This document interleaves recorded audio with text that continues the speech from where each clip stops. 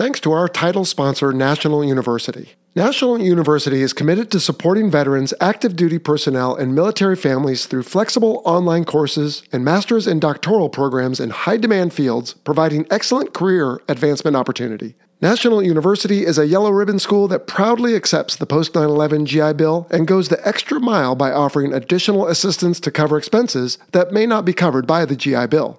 To learn more, visit nu.edu/veteran. A checklist is basically the steps that you need to take in the order that you need to take them to most successfully and efficiently accomplish the task that you're trying to accomplish. Make the best decision you can with the information you have. That's what allowed folks to be successful in the cockpit. And then if that maybe wasn't the best decision, what'd you do? You'd come back and debrief and go, hey, at this point, we made this decision, but we probably should have made that decision. So next time we go out, same data points, I'm making that decision instead of this decision. Stand watch, broken in 5, low. Another same lunch, same location. Roger that. Wait, somebody got hit. On road, 500 down. Let's get out of here. There's something to Start finding me, boys. Well, if you've learned anything from the roughly 200 episodes of this show, I hope it's that military aviators and fighter pilots in particular are not careless risk takers as Hollywood portrays, but rather careful, calculating professionals who employ processes and checklists to ensure safe, effective operations. Hello and welcome to the Fighter Pilot Podcast. I'm your host, Vincent Aiello, call sign Jello.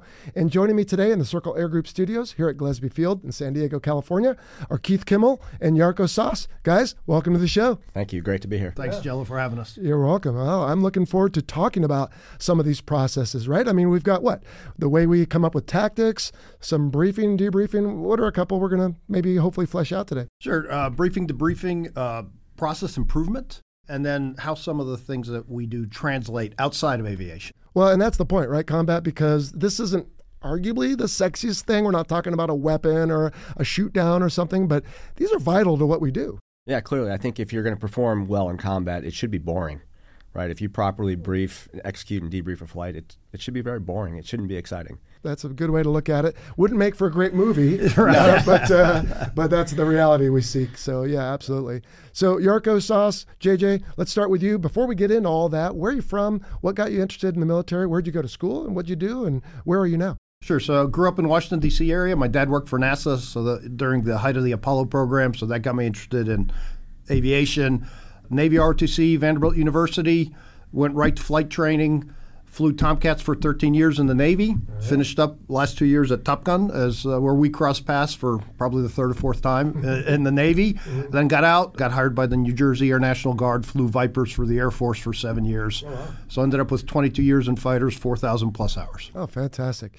Yeah, were you at the VF 102, excuse me, in CAG 1? Yes, I was a CAG also at VF for CAG 1 when flying with VF 102. So did we do a deployment together, or did you get out of there before I got there? Because I showed up to VFA 86 in the air wing, and my first deployment was GW in 97. Okay, yeah, so I was CAG paddles from 94 to 96. So we just had a little overlap there, and then you went to Top Gun, and I think we're leaving when I got there. You're always running away from me. I know. I got to leave before the good guys show up.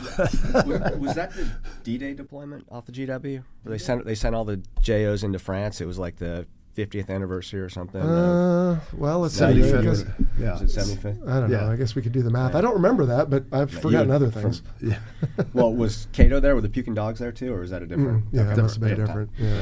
But while you got the microphone there, Keith, same question to you. Where are you from? What'd you do? And what are you doing now? So I grew up in Indianapolis, Indiana. My father was in the Naval Reserves. I can remember as a kid at a very young age going to Virginia Beach when he'd do his little summer 2-week things and watching the F-4s light the burners as soon as they got feet wet. And I just thought that would be something fun to do. So I went to the Naval Academy, graduated in 91. Was fortunate enough to fly in A6s and then F-14s and then end my flying career as a skipper of the Jolly Rogers in Super Hornets.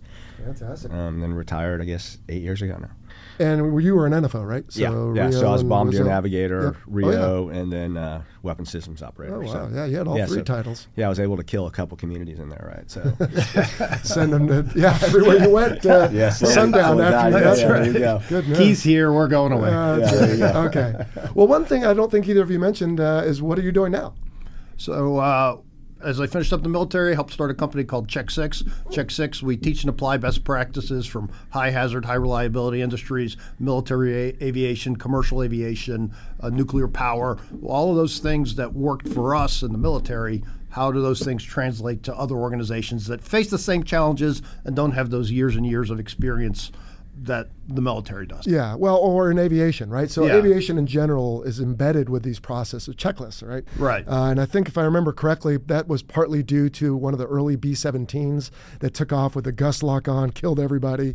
And someone just said, well, gosh, if we just had this thing where we could cross off when we're doing whatever it is, removing the chocks, starting the engine, unlocking the gust lock, then we wouldn't have this tragedy. So checklists are big in aviation, apparently not as big in the rest of the world, but depending on the consequentiality, if that's a real word, of whatever it is they're doing, it might be useful. You're also over at Check 6? Yeah, so when I retired from the Navy, I was fortunate enough to go to work for Deutsche Bank on Wall Street as an operational risk manager. I did that for 3 or 4 years, and then I got promoted and moved to London, and then COVID hit. So that was interesting. But Brew and JJ brought me over to Check 6 to help build out the technology and the operational risk programs over there. So I'm really excited to be there. Right. And to your point about checklists, I mean, now, they build airplanes around digital checklists, right? So it's pretty cool how far it's come since the B-17 days. Well, I'll be interested to hear a little bit from you. I've heard of Check 6. Now, we've had Red 6 on the show. Right. Our buddy Guido is making a Check 6 vodka. It's an expression that I think most aviators are familiar with. But certainly, sprinkle some of that in as we talk, because I think it'd be interesting, hopefully for the viewers and listeners, to know if that's something that maybe they can apply in their own lives, in their own industries. But we'll take the point of view of how we all experienced it in our careers. And there's a couple different things we talked about, right? So tactics development, there's briefing, there's debriefing, there's checklists, and we might flesh out a few more. But Jarkko, let's start with process development, which for us would be like tactics development. You and I were both at Top Gun, which is really one of their charters. Sure, and it's, not only is Top Gun, right, it's the clearinghouse. It's the central location where all the experts sit that know the best way to do something, whether it's dropping a bomb, whether it's the dogfight. There's somebody on the Top Gun staff that is considered the subject matter expert on a particular thing. And their role is not just to teach that, but to constantly challenge the current status quo and improve what we are doing. And you improve it for a number of reasons, right? Lessons learned from combat being the first one. Second one, as technology improves, hey, we have to get better at, or can we find a better way to do what we're trying to do? And ultimately, after people thought, okay, the class is over, I'm going to have some time off. And as you know, on the staff, the time between classes was busier than the time during class, because we were always working on trying to be better at whatever we were doing. And more effective at it, right? Because I believe, and you can maybe talk to this better than I can, but our mutual friend Stroker was looking at something we were doing to survive being shot at by surface-to-air missiles. And he said, hey, wait, maybe there's a better way. So not just something that needs to be created, but maybe something we're already doing that could be done better. The classic case was, this was in the late 90s.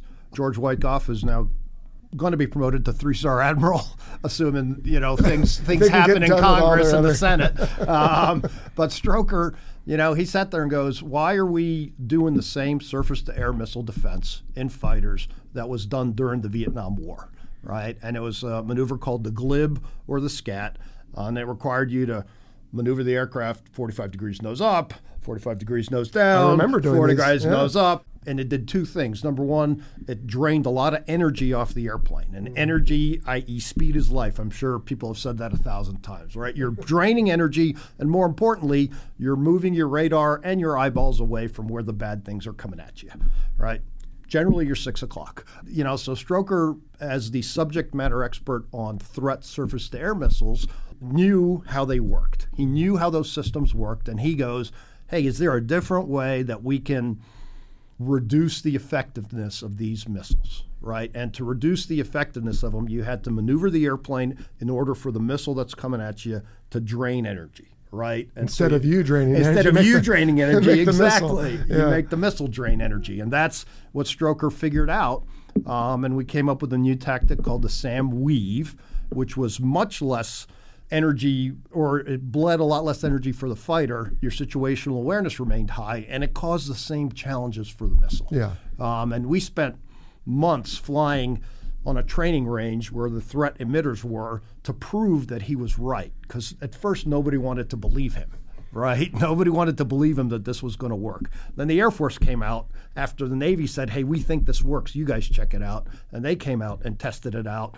And in the course of about 3 to 5 years, and by then I was in the Jersey Guard, I remember, our weapons officer at the Guard coming to me going, does this really work? And I go, yeah, it really works. I was there when we tested it. Yeah. And sure enough, it did. And that evolved across the Navy and the Air Force as the current, or it was, back when I was still flying, the current best way to defend against surface-to-air missiles. Yeah.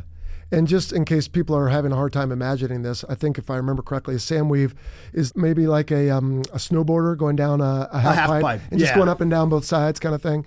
And to your point, the glib, another drawback of it, as I recall, having tried it a few times when I was a young pilot, is when you get done, you're just disoriented. Yeah. You're right side up, you're upside down, you're pulling G's, Yeah, and if you start at 25,000 feet, you finish at 8 or 10,000 feet, which now drives you down into the heart of the threat, right? And that was the other key thing to avoid, is you wanted to stay as high as you could, because the surface-air missiles go fast, have little wings, thinner air up high, they can't turn as hard, and what you're really trying to do is have a non-lethal miss, have the weapon detonate, the SAM detonate in a non-lethal position around your aircraft. That makes sense. But I guess the point is, right, these processes, or in our cases, tactics, can be done at Top Gun, but I don't know, combat. I mean, did you see this anywhere else? I mean, you could do this in any organization, I would argue. Yeah, absolutely. I mean, so we have a digital checklist product called Rigor that we have in companies especially out in oil rigs where you're doing really dangerous things in high reliability organizations, where if you do them out of order, you can have catastrophic effects. Right, so we're able to digitize these processes, and in these industries, they're able to actually follow the checklist, so they're able to do it safely and efficiently. Yeah, but do people in those positions have maybe the same latitude as Stroker did to say, hold on a second, maybe we have new information or something else, and now we can come up with that? Because following a checklist is one thing, but coming up with the checklist is almost a different animal. So it's interesting in a lot of these organizations. We said NATOPS are written in blood, right? A lot of the processes that they do in the oil field and other industries is the same, right? Yeah. So there are definitely don't do's, but they're constantly trying to improve those processes, not just from a safety standpoint, but also from a time and an efficiency standpoint. Yeah. And not to get into an AI conversation, but some of the stuff we're looking at with machine learning that we're going to be able to do, where you can see patterns that you don't necessarily see, which I think is a lot of the stuff that you saw at Top Gun with Stroker's Missile D. I'm sure it's got a better name than that, but I'll give George his due. Yeah. We're actually able to look at the analytics on the back end and really understand that. I think another interesting example, and maybe not to change topics too soon, but if you look at what FreeJack and what those guys were able to do at Top Gun with the radar game plans in the F-14, when I was a young Rio, you sort of did whatever you wanted to do with the radar. Right, and F-18 guys would savage us for it, right? Because it was completely manual, and there was a guy in the back. Maybe he could make the radar work, maybe he couldn't, and maybe he was. You just try to figure it out, and you weren't really sure what you do, and you'd sort of get advice from, depending on what squadron you were in, you got really good advice or really bad advice, right? Right. And I think what FreeJack did with the radar game plans for the F-14. I mean, it revolutionized air-to-air in the F-14 against a Gen 4 threat. I think that's what it was back in the day. I'm dating myself now. It's been 20 years, right? Yeah, but you were able to standardize how F-14's employed, especially with the guy in the back working the radar, and the creativity that they had in using hot range wall search. And there were discussions, from what I understand, on staff going, I'll never use that. Yeah. Right. And I guess it gets back to the point you made, Jarko, is Top Gun, and we've had a lot of discussions in the studio about Top Gun, but that's sort of their charter, right? Is you put together some smart people, get them even smarter by going off on these industry visits or studying or whatever they need to do to become the SMEs, as you said, right, the subject matter experts. And then you come up with, hey, either this is a process that I have a theory that maybe we could do better, or we just don't have any standardization through the fleet. So what would be the most effective? And so I would argue that is the right place to do that. But I feel like somebody in the fleet could also maybe have come up with that if they were ambitious enough or smart enough to do it. And then in the case of the Navy, what will they do? They'll either write an article for one of our classified journals, or they'll send it in the Top Gun and say, hey guys, I propose this, and they can take a look at that. But it can come from almost anywhere, but hopefully smart people end up looking at it and testing it. And that whole plan, brief, execute, debrief culture and continuous improvement. The debrief part of it is the hard part to get right. Yeah. To really be critical in a positive way of how your execution was. And military aviation culture, the debrief is is ubiquitous and accepted, and ultimately where we learn. In other organizations and in other industries, the debrief can be more of a problem because you're criticizing my work, and they typically only debrief when they hurt somebody or break something, right. And that's now an investigation. It's not a true debrief in the sense of how you and I and Combat grew up right. in the service. That's the challenge for organizations is can we build a culture where we can critically look at what we're doing without hurting somebody's feelings. Yeah. And I want to get to debriefs because, in my opinion, while I think a brief is what's going to set you up for success, I think a debrief is where you get the most learning. Absolutely. Because now you've already said, this is what we set out to do, and this is what happened, and now what can we learn from it? And I think a lot of people end up with their guard up or feelings are raw or whatever. We'll get to that. But first, let's go back. So, Combat, you were talking about checklists a moment ago. We both all know these obviously as well as anything, but maybe there's someone watching or listening who doesn't really know that much about aviation. Just give us a quick primer of checklists. I mean, what is a checklist? Yeah, so I think I'll use a two-seat sort of example. Okay. Right, so a checklist is basically the steps that you need to take in the order that you need to take them to most successfully and efficiently accomplish the task that you're trying to accomplish. Right. So what that means, I think if you walk out to an F-14, the pilot's going to sit in front, the RIO's going to sit in the back, the pilot's going to go through his startup checklist. There's a couple items in there that the pilot has to and they're typically safety of flight things, that the pilot's going to let the RIO know that he actually completed those. After the pilot starts the engines using a checklist, right? So it starts out when you're in flight school, and you can probably talk to this better than I can, Jello, where you literally have the book out and you're going, okay, left throttle to idle, whatever, whatever the sequence is. It was painful in T-34. Yeah, it takes forever, right? So, and then eventually you get to the point where things that aren't what I would say life critical, you do and you memorize, right? But then there's certain checklists that are you always have a challenge to reply, at least in an F-14 scenario. And I assume that you have some sort of mechanism where you talk yourself through a takeoff checklist to make sure the airplane's properly configured to take off, the airplane's properly configured to land. I think the other place where you typically have a challenge and reply is in any sort of emergency situation where you need to make sure that you do the right thing and you're not turning one. If you have a left fire light, you're shutting down the left throttle and not the right throttle, not taking one emergency and turning it into two, right, which is very important, so it's kind of sitting on your hands a little bit. And then anything involving ordnance, obviously, and especially when you're working with friendly troops on the ground to make sure that everybody's on the same page before you. Now, I really like what you said about the things you do and the order you do them in, right? Because in some cases, it doesn't matter if you do a check if it's in the wrong order because maybe it's not energized or doesn't have the hydraulic power or whatever. But I like what you also said about the take one emergency, turn it into two. I had a different version of that. I used to say, take a malfunction and turn it into an emergency. Right. That's a great example. If you don't handle it right, you really could. So I flew a lot of single seat. And even for me, I had checklists just because there were certain things that were so critical, you can't afford to miss them. And I found that what I did, and I don't know if this was necessarily sanctioned or not, but I'll confess it publicly, is when I got in the F-18, instead of, I ended up with over 3,000 hours in it, but instead of, APU switch off, okay, yep, it's off, this switch, what I would do is I would look from left to right, just because I'm American, and that's generally the direction we do things. And I just after a while just kind of knew everything where it should be. Like, okay, that's not in the right place. And then then I'd look at the checklist and I just make sure does anything jump out at me? Maybe it's not the best way to do it, but that's how I did. But then there were certain things that I absolutely followed every time, and it was because it was just critical enough that I knew, not to say I could get away with it, but I knew the process well enough. And I think that's probably one of the challenges, maybe you guys can talk to me about, having worked with different companies, is checklists are great, but you have to follow them, right? And in my case, like I said, I won't say I got away with it, but it usually worked. But all it takes is one time to not work because I overlooked something. And that's you can't just hand out checklists and say, start using them, right? You have to have a culture. And more importantly, what's hard for organizations to understand is kind of the way the military has it. You get the big book, right? You got all the big manuals. Then you've got the pocket checklist, the little book that you fly with in your G-suit pocket. And then you got your checklists, like the memory items that you had to know. If this happens, you need to do these 3 things from memory before you even go to the pocket checklist, right? And so there are organizations out there that say, hey, all right, we're going to start using checklists, but they don't have a big book that you can translate to the little book that then you can build a checklist on. And B, again, if people don't use checklists routinely during routine operations, then why would somebody pull one out in an emergency? That culture isn't there. What you're going to rely on is the experience and the training of the person in the seat. So instead of I know my people are doing the right thing, you're hoping your people do the right thing. And you can have wildly different outcomes, based on how well trained. You have to have an experience-based culture, I have a process-based culture. And again, a lot of industries have made a lot of money over a long time on an experience-based culture. And so I think that's where the challenge comes when you look outside of aviation is how are we training our people?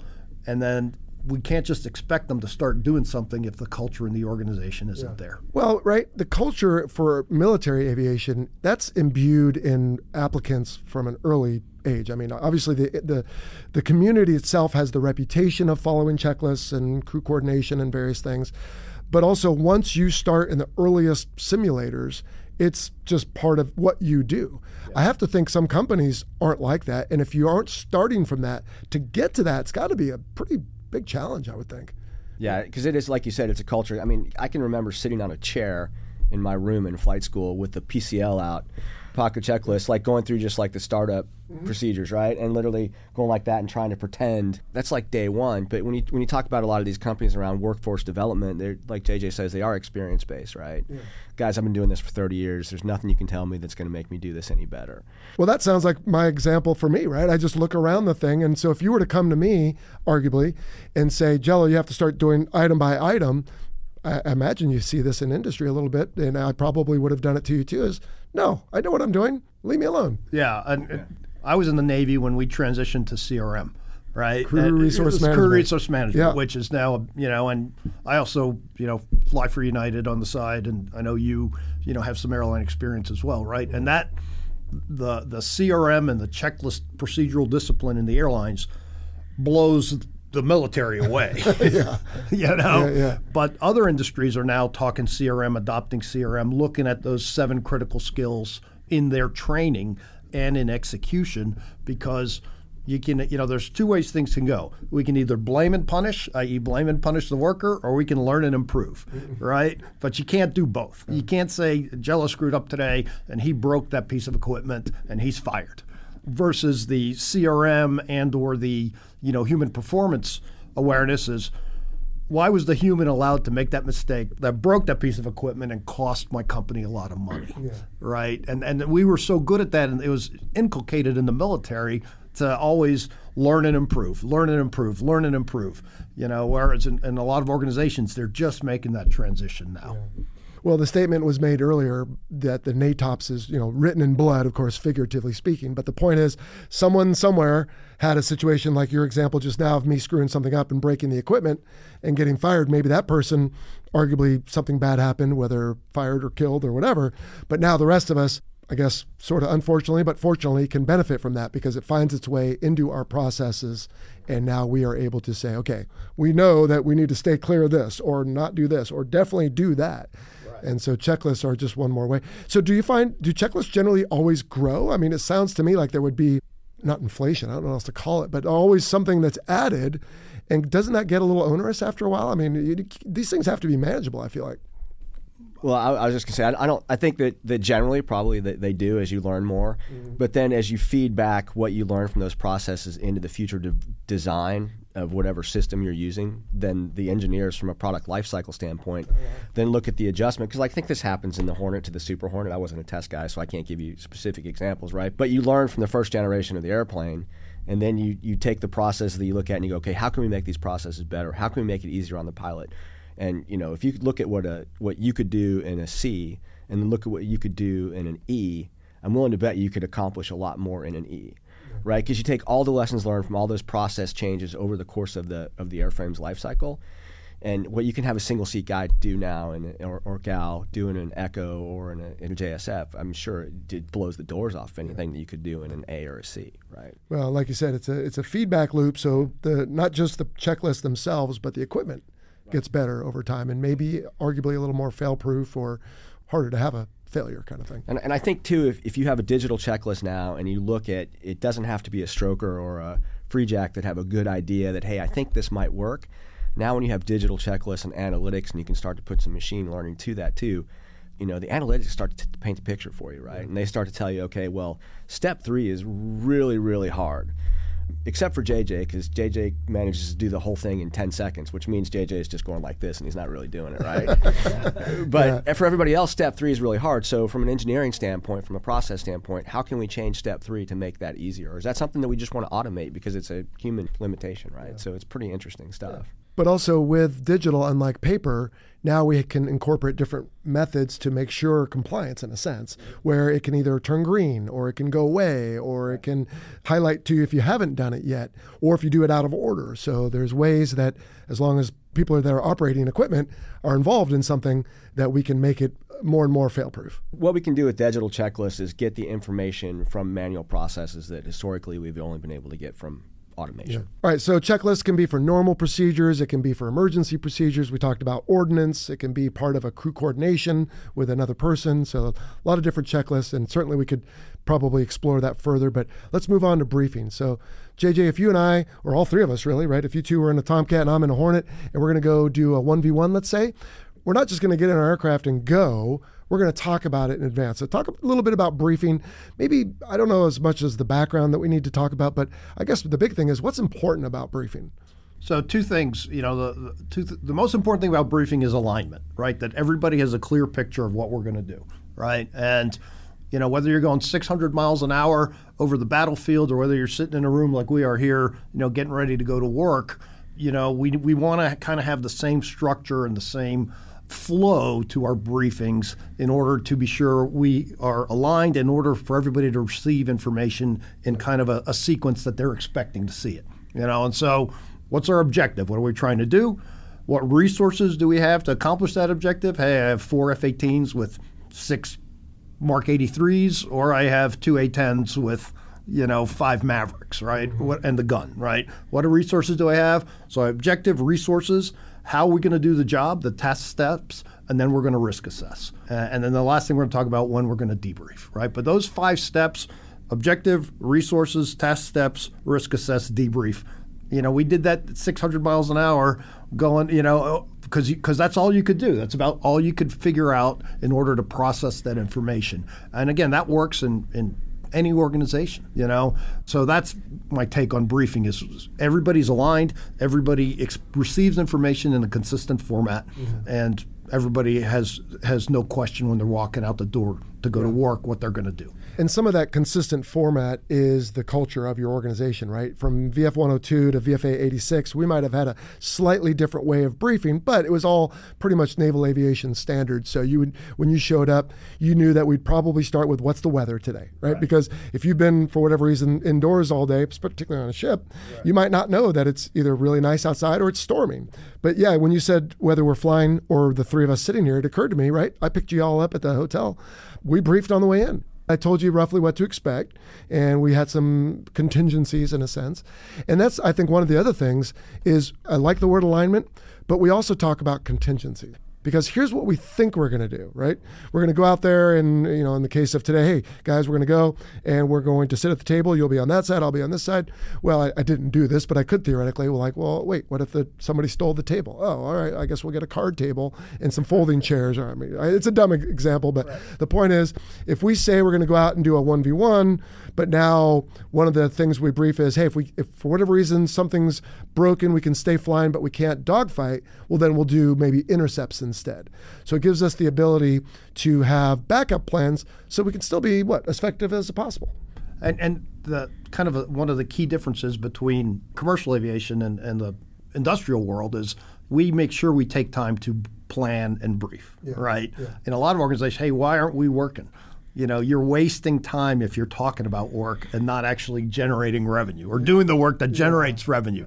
And it's a leap of faith that if we spend more time planning and briefing and thinking about what we're going to do, that we'll execute more effectively. And in the end, we'll be saving time and being more efficient if we actually talk about our work in a meaningful way before we go to work, as opposed to just hoping, that people know what they're doing. And then, we forgot this tool, or we didn't order that part, or this vendor didn't show up with the right pump. And now everybody's sitting around doing nothing for 2 hours because we didn't think about the work in advance. Yeah. But I have to think, because you rattled off a couple terms that I didn't jot down fast enough, but I'll get them from you later because they were good. But I have to think, besides the science of it, there's got to be an art too, isn't there, Combat? Because if you sat in a brief with me to go flying, and I laboriously covered every detail, that's going to be lost on you. You're going to tune me out. You're going to be daydreaming, et cetera, et cetera. So there's, I think, an art to this science as well. Yeah, there's definitely experience to it, right? And you have to have a good format like JJ talks about.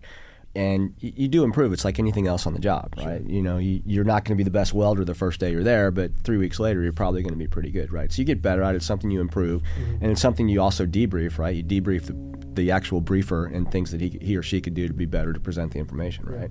As you guys were talking, I was sort of flashing back to the Top Gun briefs when I was going through as a student, and they start as hour and a half, like too long, terrible things that last forever. And then by the time you're at the end, or once you're on staff, or you're at the NSOC staff or whatever, it's a 5-minute brief, because everybody knows what standard means. So you can go, okay, take off standard, da-da-da. You talk about sometimes, you talk about the weather, and you go, these are the 4 BFM sets we're going to do, and everybody understands the standardization, and it takes 10 minutes. Yeah. Right? So it's just a matter of putting that process in place and then holding yourselves accountable to it. And you very quickly will save time and become much more efficient. Well, you make a good point about standard operating procedures, which we're all, again, familiar with in military aviation. But I wonder, in your capacity as Check 6, is that another thing you recommend to organizations? Like, hey, let's take a few things that we always do, so we want them to be repeatable and efficient, et cetera, and let's just maybe, whether it's outline the steps, or if this thing happens as a contingency, this is what we'll do. I've been in squadrons where, hey, look, if you have a planing link indication in your F-18, you're going to take a short field trap because you don't want to slow down and have the wheel pull you off the runway and go in the dirt. So are SOPs another thing that you use in your capacity now? Absolutely. And a lot of organizations have policies and procedures and things they're supposed to do, whether it's from a safety perspective or an operational perspective, that they're supposed to do before they work. Again, the question is, how relevant is what they're doing to the task, and how repeatable and efficient is it, right? Because the typical knee-jerk reaction to something going wrong is add more process, right? Add more paperwork. I've seen organizations, there's 30, 40 pages of paperwork before the group can start the job. And that 30 pages of paperwork aren't helping anybody, right? It's just a CYA, cover your ass for management.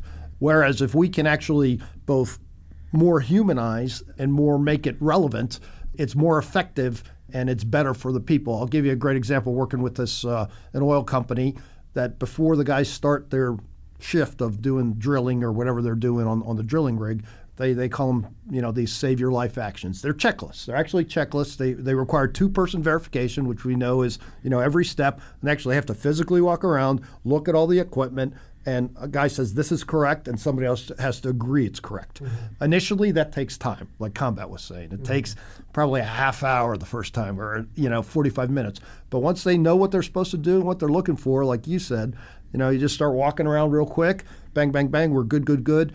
And again, we're transitioning from I hope everything's okay to I know everything's okay, right? And that's the key, that when you go to work that the equipment is correct. That doesn't mean something might not break later, but at least when we did our pre-flight check, and this is even before our pre-job briefing, we're checking everything, and we're doing it in a way that's both relevant to the worker and actually effective and efficient. Yeah.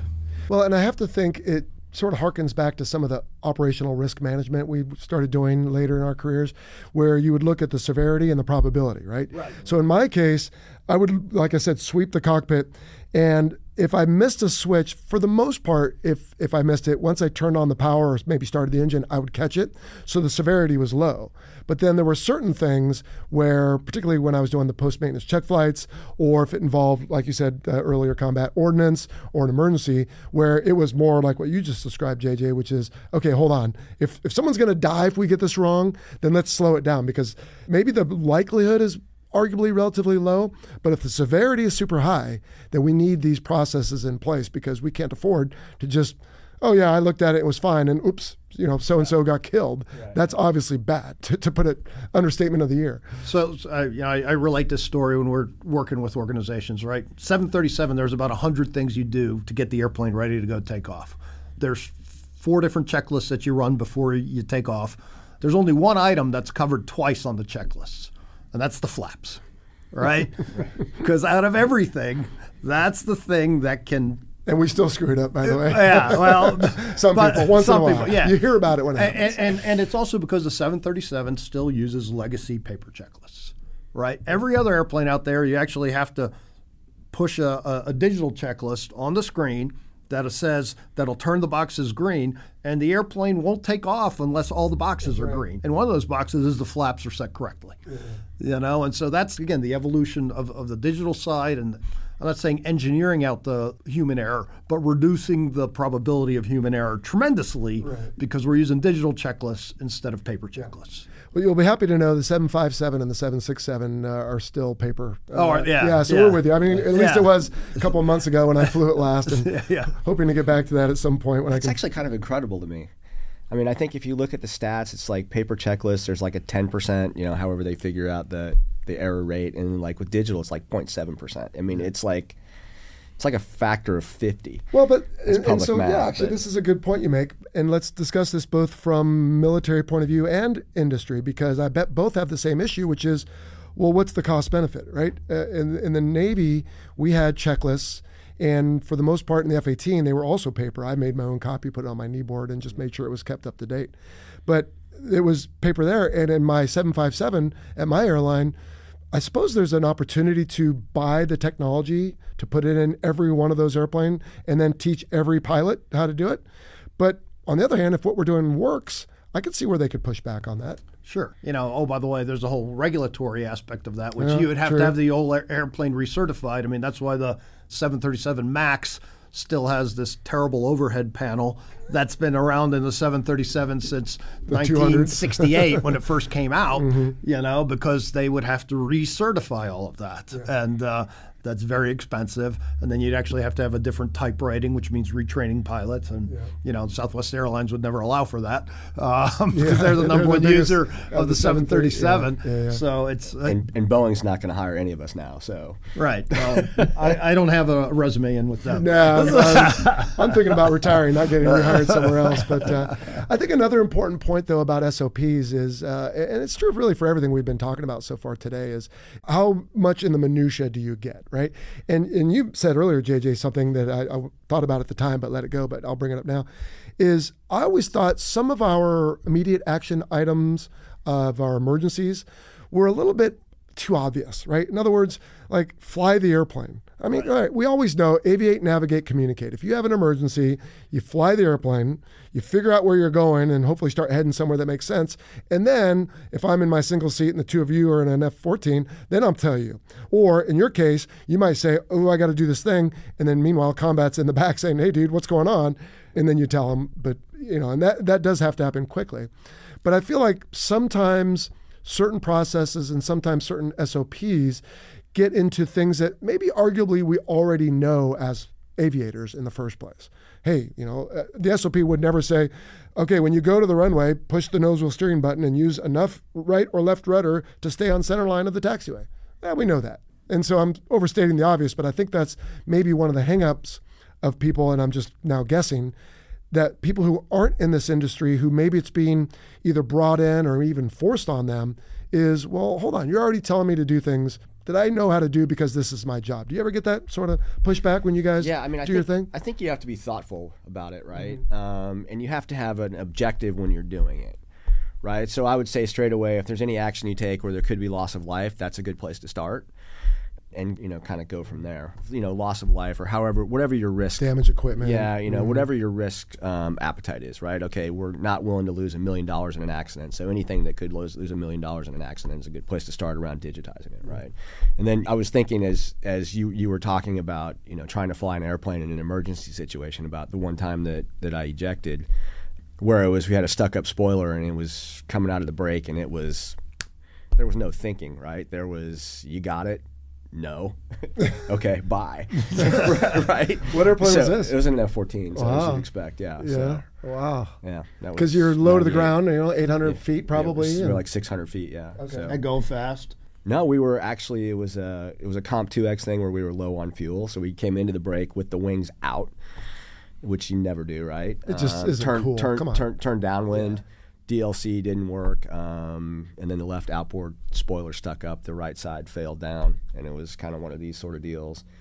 But there was no, what emergency do we have, right? It was very much we're getting ready to hit out of control flight sort of thing. So you can't regulate everything, right? Sure. You can't consider every possible contingency. But by having that culture and having discussed, if certain things happen in the brief, okay, this is what we're going to do, that may not necessarily fit into a nice bucket, you're able to some point to overcome some of that, right? So, Wow. Oh, so I didn't know you punched out. yeah, well, you landed it's not something I like to brag about. Yeah, well, I mean, hey, it happens, and thank goodness you're here. But Yeah. You landed in the water, so Yeah, any everything was issues fun. with any of that? No, everything was fine. They picked you up right away, and I did IROC, and there's a set of procedures, right? If you eject, that you're supposed to do. IROK, right? Yeah, it's hold on, I like- still remember inflate, release, options, and coke fittings. Right. Huh? Yeah. So it's okay. So the first thing that I did was not inflate. It was the first thing I did was drop my raft, and I was like, like release it. no, you pull the handle so the raft falls away. Because Yeah, I'm yeah. thinking, get that out so it'll inflate. So I guess that's what I'm thinking. But in reality, what's not part of IROC that you're supposed to do is actually make sure your parachute is filled up. So I dropped the raft, and I'm like, and I'm like, okay, parachute. I look up, and thankfully, if parachute wasn't open, I've already would have been in the water, Yeah, right? sure. So then I inflated and went through everything else in the procedures, and then looked down, and the wreckage was right below me, and then just kind of steered away from the wreckage, and then Just kind of floating and. it was just, literally, I watched the airplane, basically go in the wow. water over my shoulder. Yikes. But it like the least scary thing in the world, right? Because it just happens so fast, right? There's no, you're just kind of reacting, and then once I got in the raft, then I was like, oh God, now this is terrible. But prior to that, it was very kind of What you did I just do sort wrong? of deal with it, right? Yeah, Like yeah. I mean, and it's not that any naval aviator or marine aviator, or I assume Air Force guys as well, if they ever fly over the water, would do the same thing, right? It all comes back to the training, and it comes back to a briefing and a debriefing sort of culture. Because trust me, there were a lot of debriefs going on after that. So. I would think so. Out of curiosity, though, since arguably I hope they figured out right away it wasn't pilot error or crew Right, error. they How did. long was it between that day and the day you flew again? It was about 3 or 4 months. It was long and it was painful. Were you on deployment? No, we were You were on at the boat, we but were you on weren't- Comp 2X. Oh, that's right. Okay. And then we came back, and so they have to do the safety investigation. They have to do the JAGMAN, and then they do all that. And in the simulator, they're trying to see if you can actually fly the airplane in that configuration. Which I remember, I was with a guy, our OPSO Wally, and he did an amazing job of just, it was all rudder, right? Like he's standing on the rudder, and you can feel the airplane going like this, and you can feel yourself, and it's just, it felt like it was going to snap roll. Any second, yeah. Yeah, but I can remember looking down at the gas gauge and going, there's no way we can get to Puerto Rico. It's 90 miles away, and we can't land like this, and it kind of goes through your head that fast, and that all comes back to me, from the naval aviation training and having thought about it, right? Like having a briefing culture and a debriefing culture. I'm convinced that, that saved our lives that day. So Did they end up pulling up the airplane? no, it was like super deep. Oh, I was can't it? remember. Yeah. Yeah, they couldn't. And it was an F-14A, right? So No, it nobody was- wanted that piece of Well, junk. no, it was actually a B upgrade with a P-TID and a lantern pod on it. And it was like we had like 3 of those at the time, right? So it was. Bummer. Did they Yeah. still make you pay extra taxes every year to cover the cost of that? Yeah, that stinks. Yeah, no. So, but I guess to answer your question, it took a long time. Like our DCAG at the time, Brick Nelson, actually got me a flight with the Canadian demo team. Just So to the get you in next the air. time I flew was Yeah. actually flying with those guys, and they were Wow. amazing. Yeah. Well, it's interesting though, because part of what everything you just said is, in my opinion, part of being a quote unquote professional. And being a professional, I think, comes with experience. But at some point, certainly for me in flight school, I wasn't experienced and I wasn't a professional. And I think that's part of some of these processes we're talking about today and the checklist and all that, is how do we take someone off the street and give them the culture and the tools they need, so that maybe if I had been on my very first flight at the boat and that happened, maybe I wouldn't have handled it the way you did. But hopefully at least it had been informed and had been thinking about and existed in a culture where these are the things you need to think about right away. Is aircraft flyable? If not, hey, I'm going to be out of the ejection envelope if I wait too long, right? Because you were low to the ground if it shoots you straight down. So all those things you have to think about. And I like to say on the podcast that I think we are, who's it, Waylon Jennings, don't let your kids grow up to be whatever cowboys. Yeah. So I always say, I think fighter pilots are, and I include everyone in that, are just as professional as doctors and lawyers. I mean, per the song. And I had an attorney write the show one time. He goes, I think you give my community too much credit. But the point is, there's really a lot as an aviator, whether it's at an airline or military or both, where you're expected to be able to think quickly, invoke these things we've been taught without having to really dig the recesses of our mind. It's got to be right there, and to be ready to make. And then, oh, by the way, once you get good at everything about your own airplane, you got to learn all about the threat and the threat missiles and different things. So, sure, I don't know. It's one of my crusades of this podcast is, by golly, we're not just cowboys, cowboys or mavericks or whatever, but I remember thinking this, when I was in flight school in the mid '80s, right? All the Vietnam guys were the instructors. Okay. They were all like, you guys, you have it easy, and you know where you are, because of the instrumentation, and once you get the GP, INSs and that kind of stuff, which they had some A6s were in Vietnam, but I was just versus, like when I first taught. My second tour instructor at VF-101, the F-14 training squadron in Virginia Beach, right? Even in the 3 years from when I finished to when I came back to teach, the evolution of what was expected of the students was a lot higher, right? Yeah. And then, 5 years after that, I'm a Top Gun. And again, the expectations and the evolution of what's being taught is that much higher. I can't imagine, well, I do know to a certain extent these days, the simulation is so good because the airplanes are all digital. They literally take the F-35 flight control software, drop it in a laptop, so you as a student aren't reading a book and getting a PowerPoint presentation about how to change radio frequencies. You're practicing with the actual HOTAS using the actual software and all of that stuff. Yeah. And so what does that allow you to do? You teach the basics a lot faster, and then you can just focus on the tactics and the hard stuff. Right? And the hard stuff, because the basics, you can get through them so much faster. Like there's a little bit of this surprise, oh my gosh, the Ukrainians are doing so good flying the F-16 already. Because the simulation now is so good that you can literally, at home for 3 months, practice everything other than actually adding power and raising the gear. Yeah. Everything else you can practice. Yeah, and because of that, I maintain, it's sort of another, not crusade, but point I make on this show a lot, is I think the demographic of fighter pilots has changed a lot from the Robin Olds and John Boyds of the 50s, 60s, 70s into more of an analytical, very forward-thinking, taking in a bunch of data. And of course, the young people that are coming into it these days grew up with iPads and iPhones and video games internet and video games and all that. So, they're changing, but so is the job, I feel like, a little bit. To an extent, I would still argue, people ask me, what were the characteristics of a good fighter pilot, right? And there was just a few things. Number one, you have to be smart. That's a given. But there were a lot of people that were too smart, right? If you overthink stuff, the second one, you have to make good decisions quickly. Take the best decision you can with the information you have, i.e. this airplane's out of control. Yeah. We're out. We're giving it back to the taxpayers, right? And generally, people were either kind of good athletes or good outdoorsmen. Were like some of the best, that didn't mean you have to be the quarterback at Navy or whatever, right? But you're just in general, a lot of people were good athletes, good outdoorsmen. Even if physically their body didn't look very athletic, they were athletic, right? Because you have to survive the G's and all of that stuff.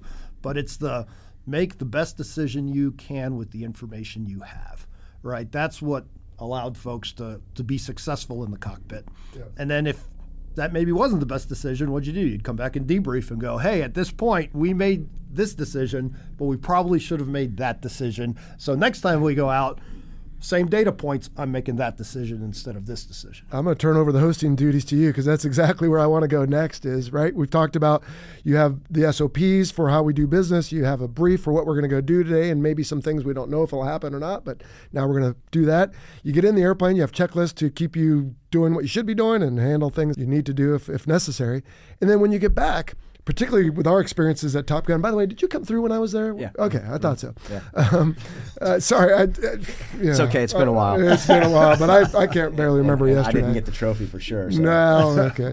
At any rate, right, you come back and now, especially at Top Gun, you would debrief the brief. Right. You would debrief the flight. You would debrief even things maybe you didn't do but you could have done or you did do and shouldn't have done. But like I said earlier, I always thought that the brief was your key to success, but your debrief was really your key to learning. Right. And when you walk away from that, you know what to do next time. I mean, I can remember going through some of those Top Gun debriefs. And I think probably the first thing I learned was the flight's never as good as you thought it was, and it's never as bad as you thought it was. Bingo. Right? And it's really interesting, when you're able to take, if you say you have a 4-plane and you're able to put 4 tapes in at the same time, and you can sync them all. And now we're all mad at your wingman because he didn't do something that you told him to do. Well, that's because maybe you said it on the ICS, you didn't say it on the radio, or he's at a low altitude, you're at high altitude, and he just didn't hear you. Mm-hmm. Right? So, and learning how real world and external events can take your game plan sideways, and then being able to, kind of put that in the back of your head and account for that the next time you go out to the range. Yeah. And then just being really, really hard and honest with yourself. Yeah. I thought one of the great things that we did, or that you guys drove into us at Top Gun was, stop tape, right? Like if you do something wrong, you got a second to say stop tape and say what you did wrong. Or else someone's going to do it. Or somebody's going to do it for you, right? So it breeds that in, and it's a little less painful, I think, when you go, yeah, stop tape. That was poor comms, behind timeline, bad radar work, right? And it's just that quick. Just a quick note on that. That isn't always a good thing. When I started podcasting, episodes 1 through 5, I was, in effect, stopped taping on each next episode for the last thing I'd said dumb or forgot or whatever. And people were like, dude, take it easy on yourself. Like, oh, this is just our culture. I'm going to point it out before any of my buddies can like, Joe, what's this show you're doing? And why is this so bad? But I think the corollary to that, though, having been, when I went through Top Gun, I didn't tear it up. There wasn't a trophy, but if there was, I wouldn't have won it anyway. But the hard part for me was, as much as I felt like I had prepared, felt like I knew what I needed to do, sometimes, just like for me flying the ball, I mean, I wasn't a great ball flyer. And I wanted to be. I tried, but it was a skill I honestly didn't possess. I got better later, but at the beginning. And so it's really hard. It was hard for me to come back and keep my, in a sense, spirits up and be willing to learn when you just feel like you're just being beat down because your radar mech was bad, right? Your communication was wrong and it was to the wrong person at the wrong time.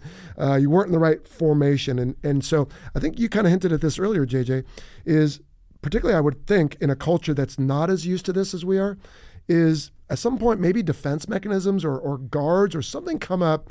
And I know for me it was just like, okay, yeah, I know I suck, I'm trying, but this is me.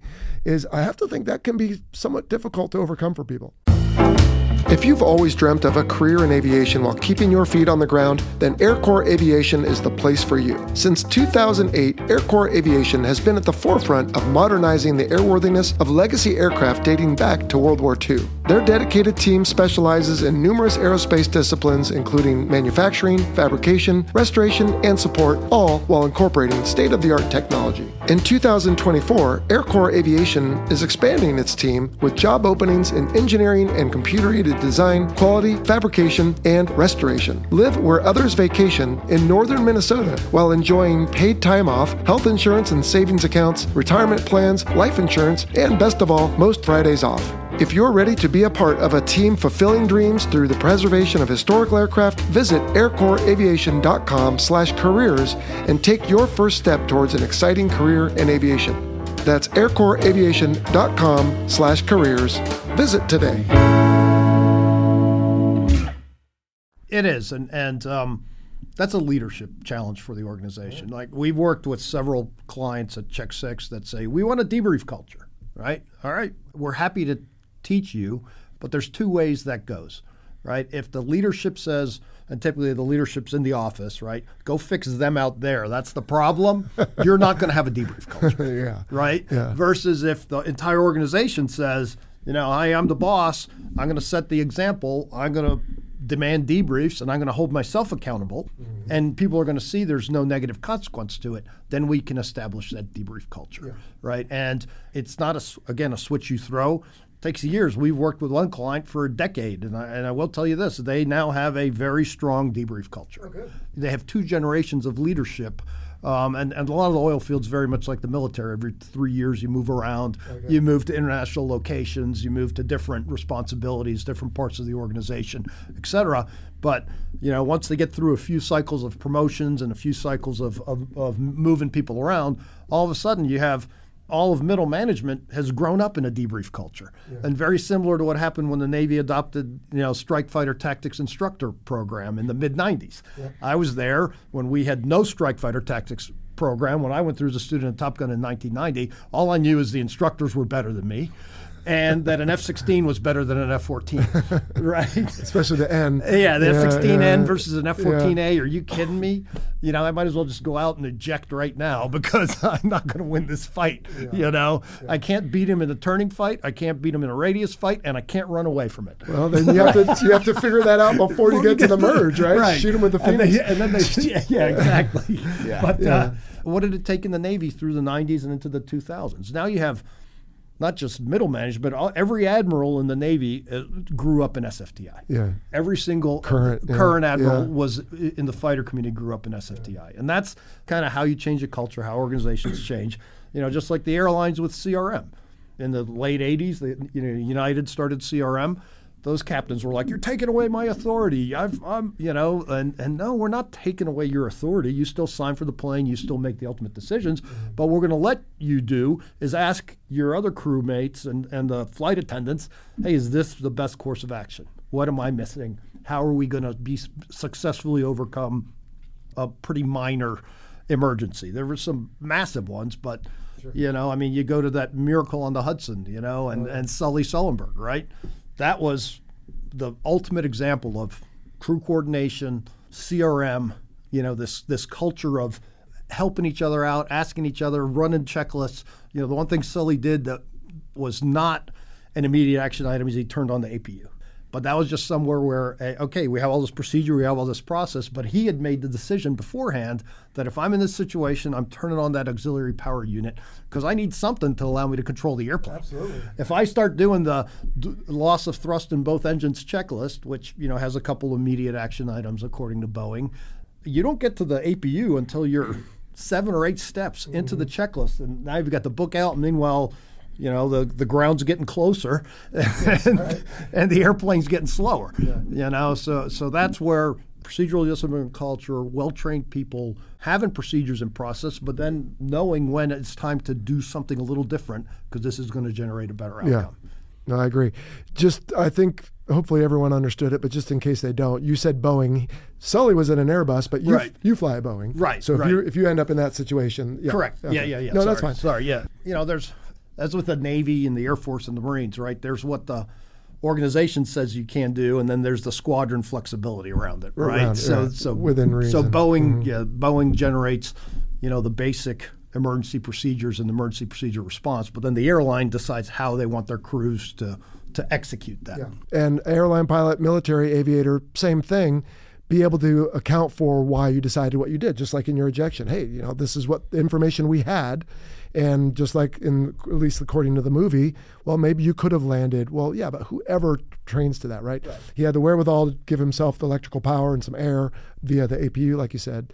But otherwise, yeah. Well, hey, look, everyone walked away or swam away. Right. So that was obviously a good answer. But I want to circle back to, if I may, my own misery, if you will, as far as when I was in those debriefs.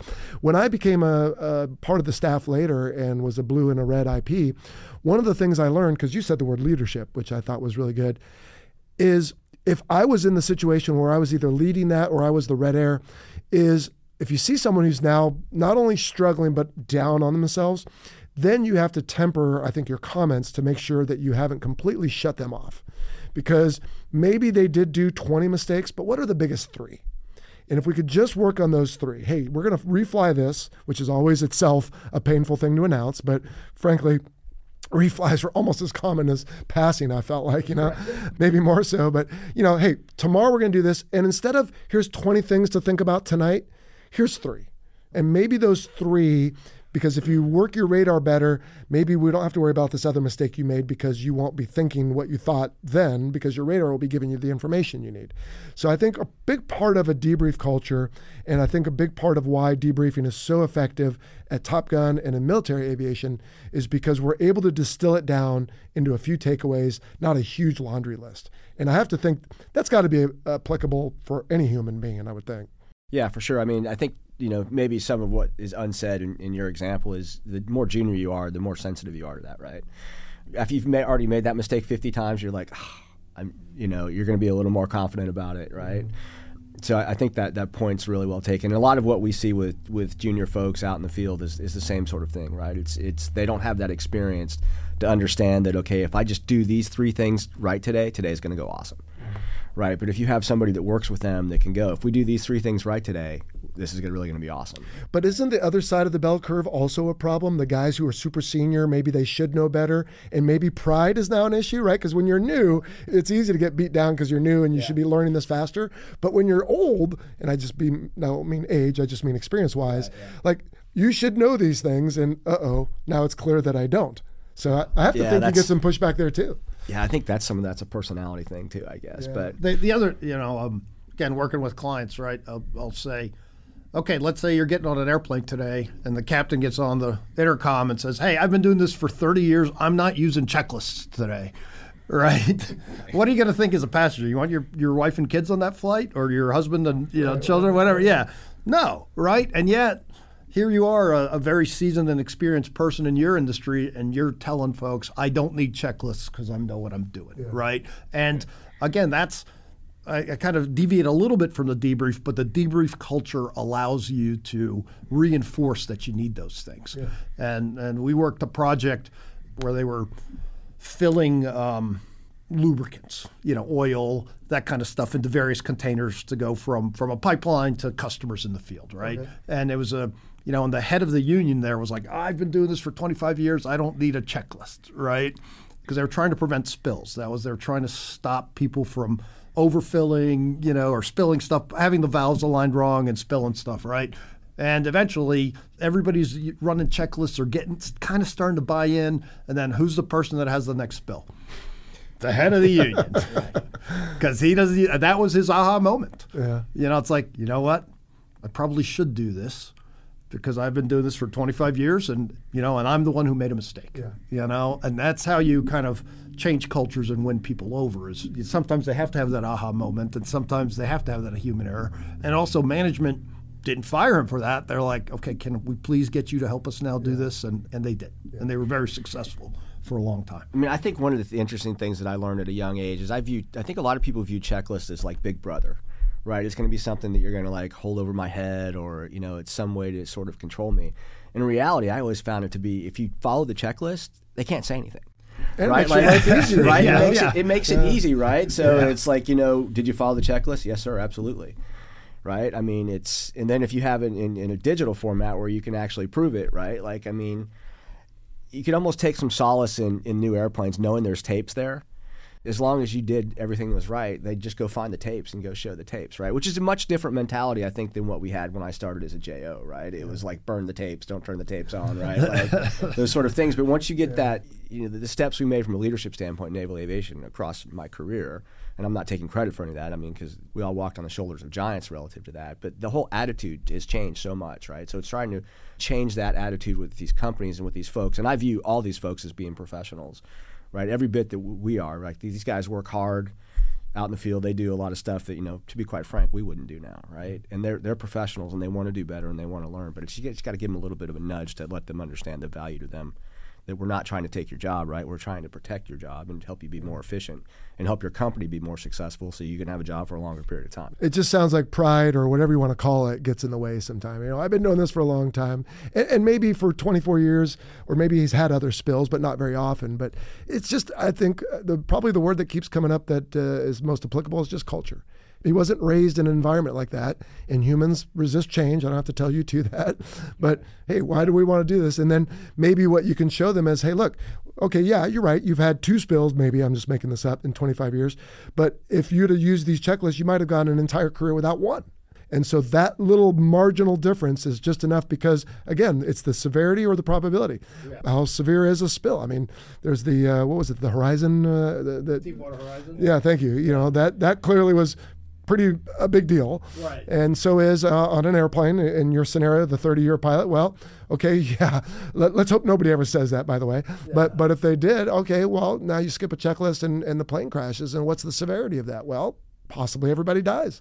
And oh, by the way, everyone else who has fears of flying, those are now stoked because you never hear about the 3,000 flights a day at each one of the major airlines that has nothing wrong. Right. You only hear about the one every year that someone is killed. The jump seater tried to shut the engines off. Or whatever, yeah. Well, so. what's the stats? It's if American commercial aviation, you're tighter on this than I am, if they had at 99.9% safety rate, we'd lose like 400,000 people a day in the U.S.? No, not 400. You'd have 4 major accidents a week. So 4 accidents a week. Okay. Yeah, something like that. If it's 99.99, I mean, you can do the math, but it's out to, I mean, really the last pilot error hull loss for mainline United Delta American was in 2000, a month that, in New York. American Airlines, when they with the rudder. It was right after 9/11. Right after 9/11, and initially it was like, oh my gosh, another terror attack, and it wasn't. That wasn't. But that was, there's been a couple commuters, Kentucky, Buffalo, a couple others that were pilot error, but for the majors, it's an unbelievable safety record. Yeah. And why is that? Well, the airlines focus on 2 things: maintenance reliability, specifically keep the engines turning, and crew coordination, training the crew to land the plane. Yeah. Right? What did Sully do? They landed the plane safely, and everybody walked off of that plane. Not completely in any way anybody had imagined, but would want to do again. Yeah. And so again, the resistance from other organizations is just not their culture, and it's hard to change that culture. And part of our challenge at Check 6 is, who are you? Why are you here? What do you know about my job?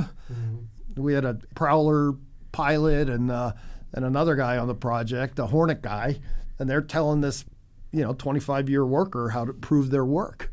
And that's a hard sell. Well, it's one thing if you're a student at Top Gun and you got, Yarko standing there with 2,000 Tomcat hours telling you this is how you ditch the airplane and do a defensive BFM maneuver versus, hey, I'm Yarko from the Navy. I'm here to make your life better. Yeah. Well, part of that is that culture we keep coming back to, because when you go to Top Gun as a student, boy, you better be receptive to that. But if you're just in your job and all of a sudden today's flavor of the week is we're bringing in this company to tell you how to do your job better, I have to think the initial response is, okay, we don't need that. We're doing fine. Right. Yeah. And that again goes back to if the leadership's bought in, it's one thing. Right. But when they say fix those people over there, it's an uphill fight. Yeah. Well, so let's transition to that, because clearly you have a culture within naval aviation where we're talking about, right, here's how we can make processes or improve them. We can brief before we go do something to make sure we have the best chance of success. When we're doing it, we're going to use checklists to make sure we're effective. And when we get back, we're going to look at what we did. And we're going to walk away with something that we can say we do better next time. And part of that, oh, by the way, this has also been a difficulty for me, is to acknowledge the things you do. You got to acknowledge the wins also. Right. You walk away with what can I do better tomorrow, but you have to acknowledge those wins.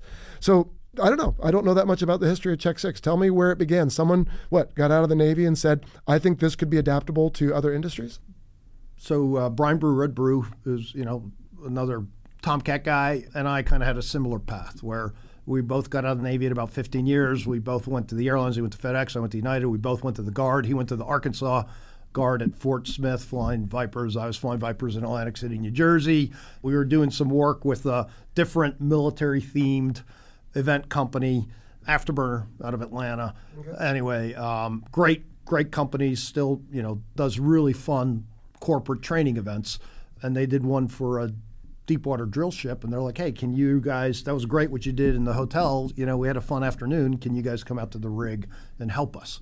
And for whatever reason, they didn't want the work, and we did, and so we kind of started out on our own. And 3 people around a card table in 2007, today we probably got 160 people working all over the world.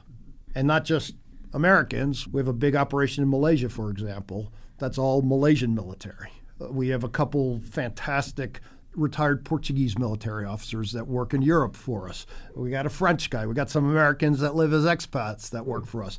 British Special Forces guy that lived in the States and now just moved back to the UK, right? So it's just this international conglomerate of people of similar experience that are passionate about teaching and helping folks in other organizations to apply some of these best practices. Yeah. But how does it work? Because if you're going to show up on that ship or some maybe new to you industry, right? When you go to Top Gun, you've already been flying, in your case, an F-14. They're going to work you up even higher to hone those skills. But when you go out, in your example, on that ship, that's a whole new environment. I mean, do you have to do some background on what it is, or do the principles apply regardless of what it is? Yeah, so depending on the industry, we have our own syllabi, so we can give the newer coaches some, experience before they go out there. Then we tend to try to put them with another coach that has extensive experience in that industry.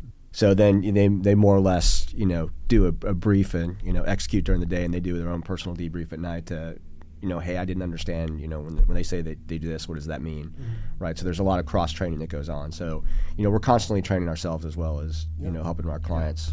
But yes, and what are we really leveraging? The 24 years of leadership experience that you got at the hands of the American taxpayer, right? You walk into a squadron, walk onto a ship, walk into a military unit somewhere, and within about 5 or 10 minutes, you got a pretty good sense of the culture and whether this is a strong organization or whether this is an organization that is perhaps not led as well as it should be. Mm-hmm. The very same thing applies with all of our clients. I've walked into steel mills, fertilizer plants, manufacturing facilities, oil rigs, and you very quickly get a sense of the strength of the leadership and the tone of the culture, right? And that's something you can't read in a book or train somebody to do. That's what we're leveraging, is those years and years of experience. And, obviously we do, train folks up to be in that particular industry, but what are you truly leveraging is like I said, Jello's plan, brief, execute, debrief culture and experience. And how do we continuously improve, and how do we teach people how to continuously improve? Yeah. You'd be surprised the similarities, right? Like the first site I went to was a mine in Arizona, right? Like you walk into what would be their maintenance control, and you just look around and you're like, just right? because like, it's there's no order, okay. Like, if you need a part, where are you going to get the part from, right? Like there's no communication. They don't talk about what we're going to do today, despite having different groups that all have to be coordinated. And so many of the programs that you have in naval aviation maintenance, they have there as well, right? Like they have a tire and wheel. Like as an example, those big Tonka trucks, those giant tires? Yeah. Those tires are like $120,000 a piece, right? And it takes 6 people to change one of those tires. So if you can just improve your tire and wheel program by 1 tire a quarter, you save $500,000 a year. Right? And the numbers are staggering like that, right? So the impact that we can have inside of a couple hours in a lot of cases is really phenomenal. It was eye-opening to me because I just assumed that industry would be, a little ahead of where we were. Squared away, yeah. But when it comes right down to it, you walk in, people are people, right? You're going to have different sizes, shapes, colors, and bents, but people are people, and they're going to be motivated by certain things and afraid of certain things. Yeah. And then ideally, if they're all in one organization, they're theoretically aligned to do something, and then it's just a function of finding out what that something is, right? And there's always going to be little side folks going against the grain or whatever. And then you've got the risk, and the risk could be something as big as death or a spill, environmental issue, or it could just be, look, we're spending $500,000 more a year than we could be, and that goes to the bottom line. So ultimately, I can see where you might need to learn some of the nuances of being in a mine versus being on a ship, but when it comes right down to it, it's people and processes and fears and hopes and aspirations and et cetera, et cetera. Yeah, and there's this perception that the government's massively bureaucratic and inefficient, and that, there are a lot of cases of that, but there's also key parts of it, i.e. elite military units, where some of the process is really strong, and it's based on this, lessons learned in blood and all of that. Mm-hmm. And those process and procedures, or aviation maintenance, right? How we take a kid from, let's say Kansas, who's never been in the military, never been in the Navy, never been on a ship, never worked on an airplane, and 5 months later, they're qualified to change a hydraulic actuator.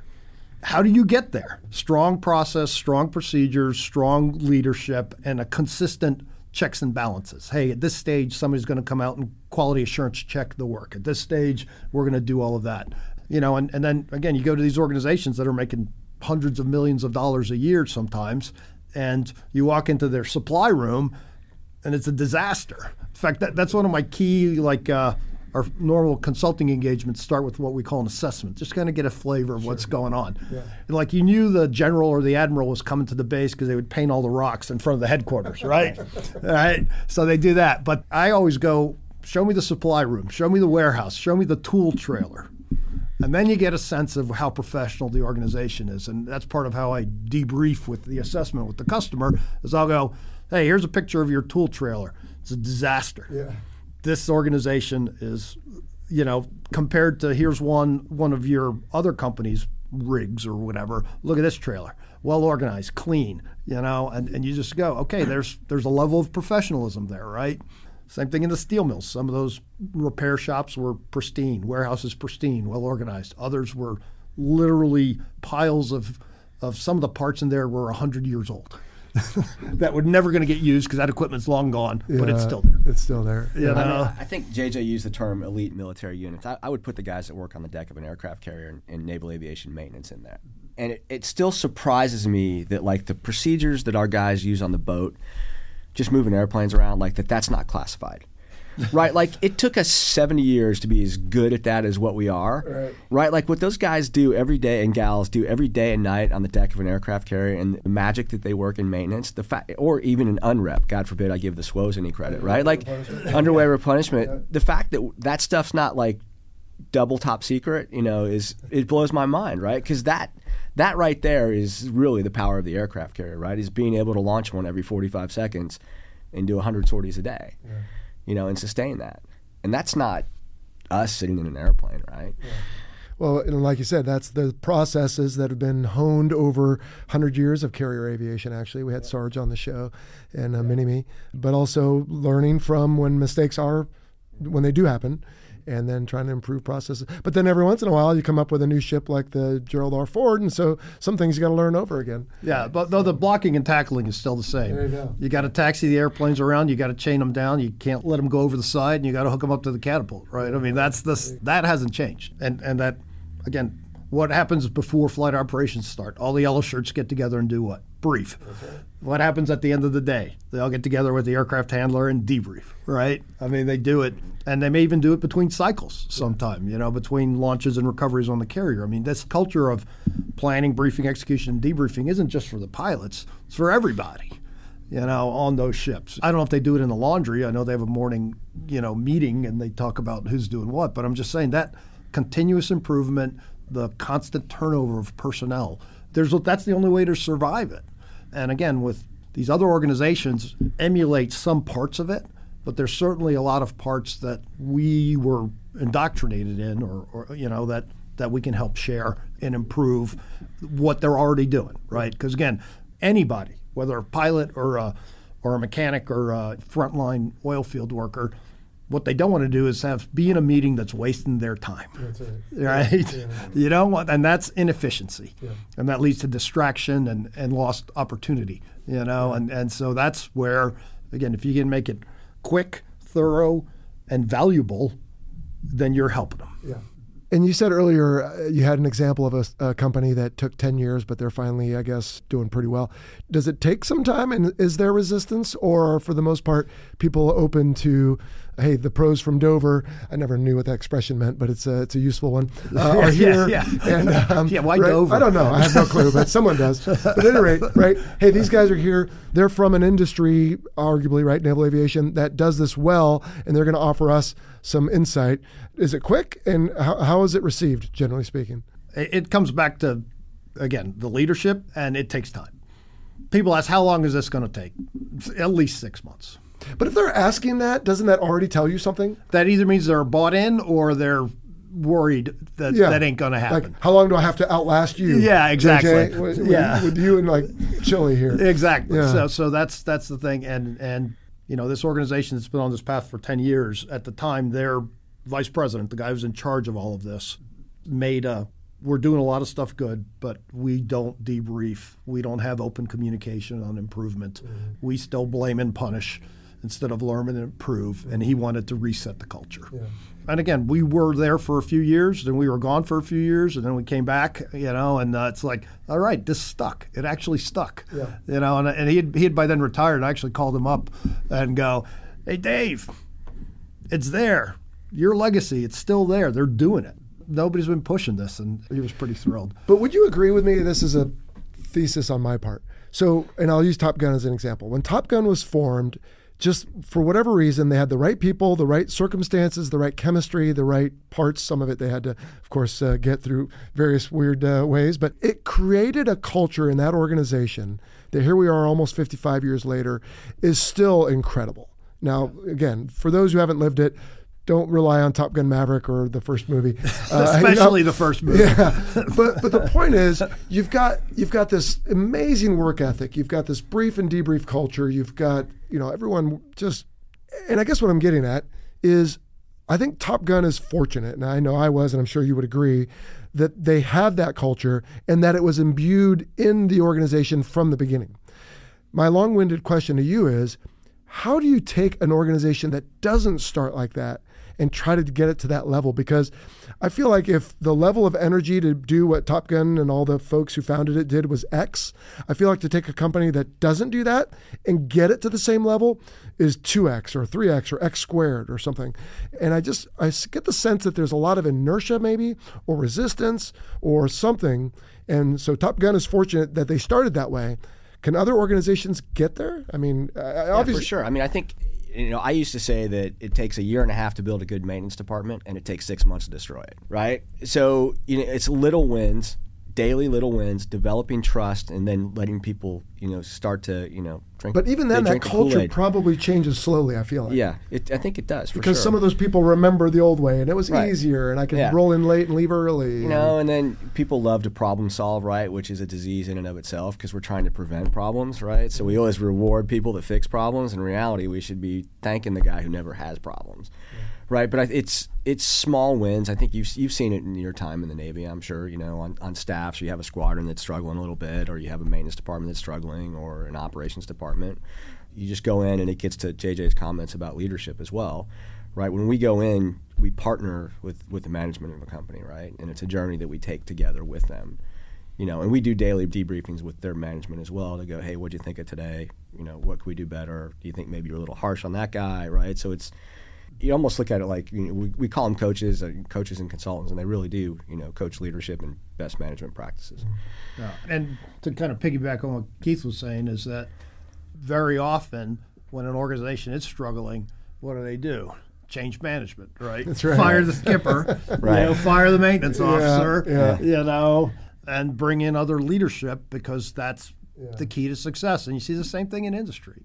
You'll see organizations, that we've worked with, that it's like both, hey, after a while, we're doing a lot of coaching, mentoring, training, and things aren't getting better, then maybe they shake things up. Or the other part, we've also had people say, hey, yeah, we want you to work with us, but we got to make a change first before you guys can come. And that changes, they're replacing some of the senior management because they already know it's broke, right? And they're going, well, we're not going to spend any money fixing that person. Let's bring in the new leadership, give them a little time to get to know the organization, and then we'll bring in Check Six to kind of help them, establish a new culture. Yeah.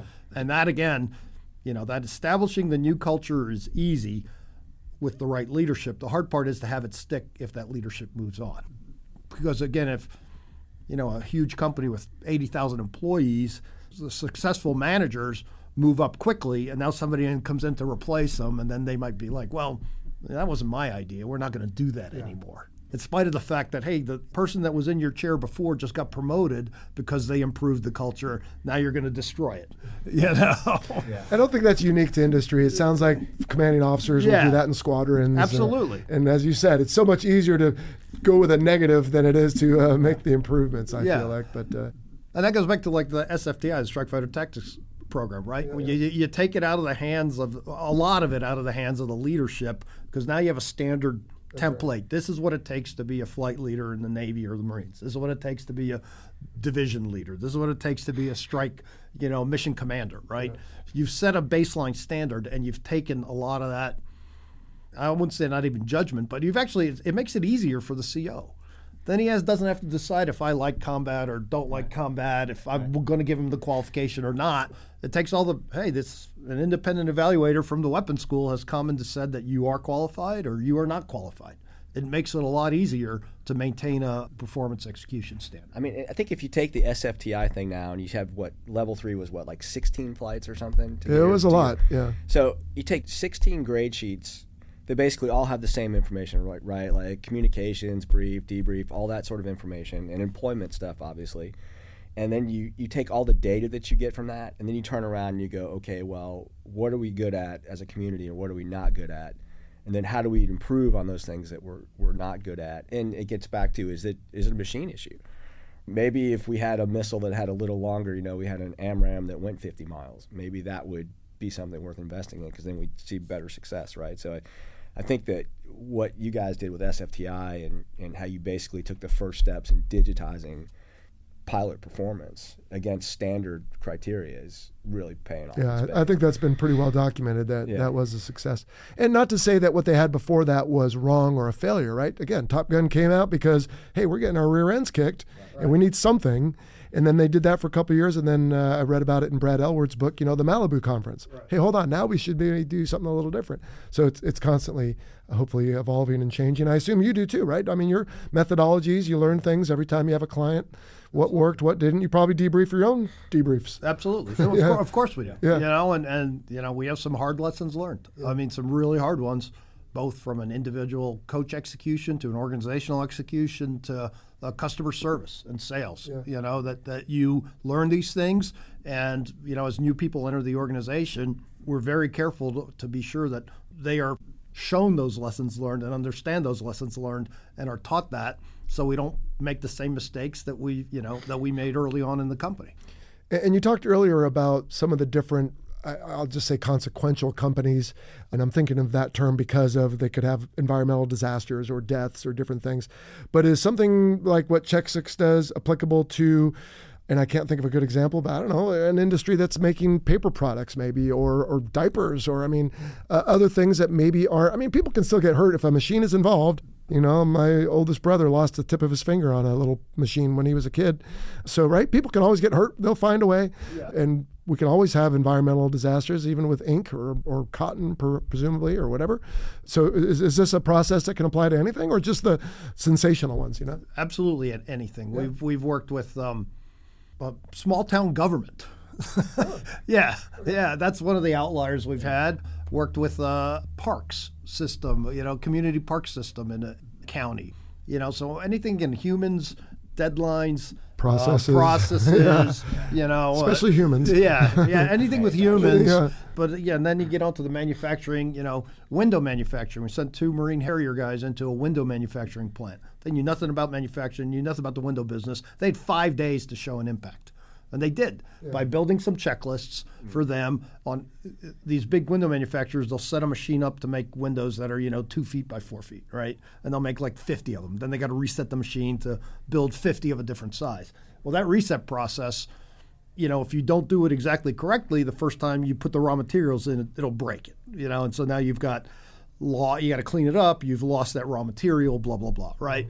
So we sped up the reset process and improved its effectiveness, by using a checklist that ensured that they did it correctly, and it went from 45 minutes to 7 minutes.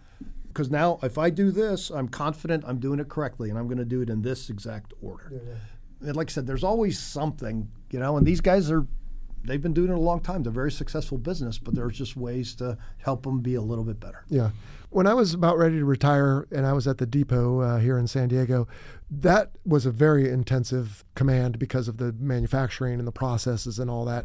And one of the things they would hold were these different classes on like lean process and Six Sigma, exactly. And then there was a bunch of like Japanese terms like poke yoke or something like that. Kaizen and all that. So is that related to what y'all do, or is that kind of parallel? Because like one of them, right, was, for example, and you see this a lot now, is a plug will only go in a certain way. Right. So that you don't mess it up. So you don't mess the polarization. Hey, everybody's green. Oh, he's red light. Let's go over there and figure out what his problem is.